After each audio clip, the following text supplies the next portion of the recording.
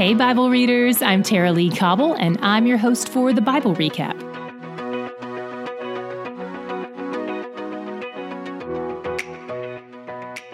Today's psalm shares something in common with Psalm 133 from yesterday. They focus on the unity of the people of Israel. Both psalms point to corporate unfaithfulness to God, corporate repentance, and corporate forgiveness. They both have aspects of lament and praise. In Psalm 106, the psalmist recounts a lot of the sins of Israel's history and confesses to God that they have a pattern of being unfaithful to him. It also points out how God responded in those situations. He hasn't given up on them, despite their cycle of rebellion and unbelief, because of his steadfast love. But then verse 8 says something about God's motives that might seem to contradict that.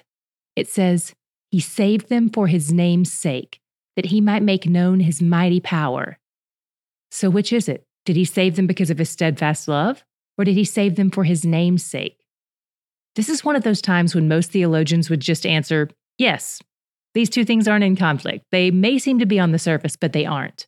This doesn't mean Scripture contradicts itself, and it doesn't mean God is duplicitous. Both of these things can reside in the same space. Verse 23 says Moses stood in the breach before him to turn away his wrath from destroying them. In that way, we see that Moses was a Christ type, bridging the gap between us and God, absorbing his wrath on our behalf so that we aren't destroyed. This is the gospel, and Moses gave the Israelites a picture of it long before Christ fulfilled it. Then they enter the promised land, but the pattern they've established doesn't change. They continued in idolatry, forgetting about their relationship with God, and God did what he promised to do.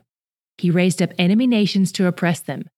And this is possibly referring to the stories we read in the book of Judges.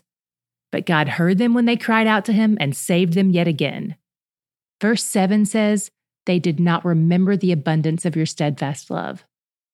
But when they forgot, he remembered. He kept the covenant even when they broke it. Psalm 107 continues the theme of communal response.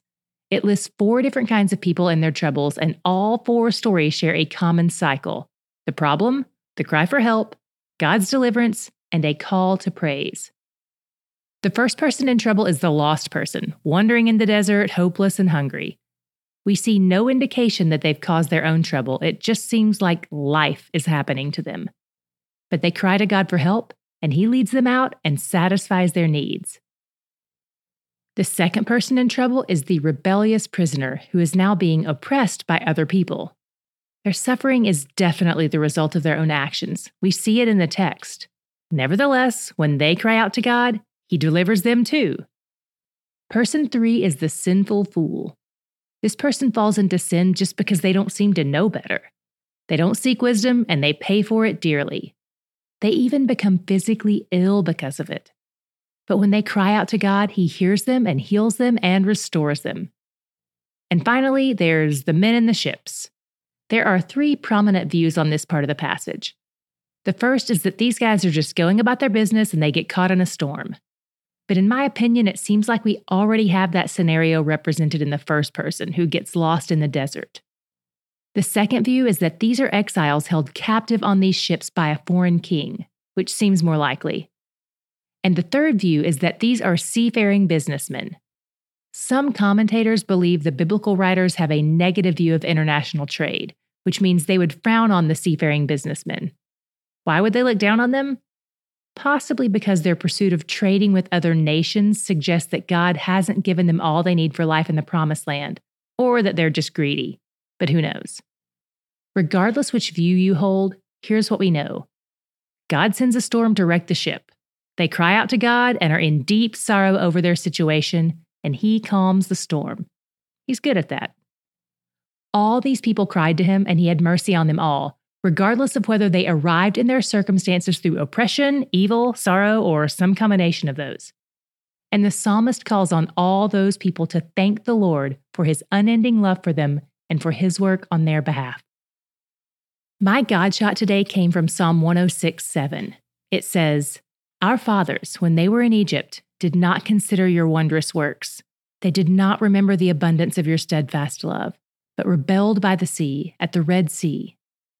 The psalmist points out how vital it is to remember God's works and to remember God's love for us, And that is what will keep us abiding in him and obeying him. He doesn't say, remember the laws. He says, remember that you are loved. Forgetting that God loves us leaves a space in our heart where sin and rebellion sneak in. That's why reading his word every day and looking for him in these pages every day has a way of reshaping our hearts and our lives. Will some of this reading feel repetitive? Yes. Will you see some of the same things about God from time to time? Sure. But do we all need to hear the gospel every day? Absolutely. Because we see how quickly the human heart will wander from the God we love if we don't actively remember the gospel.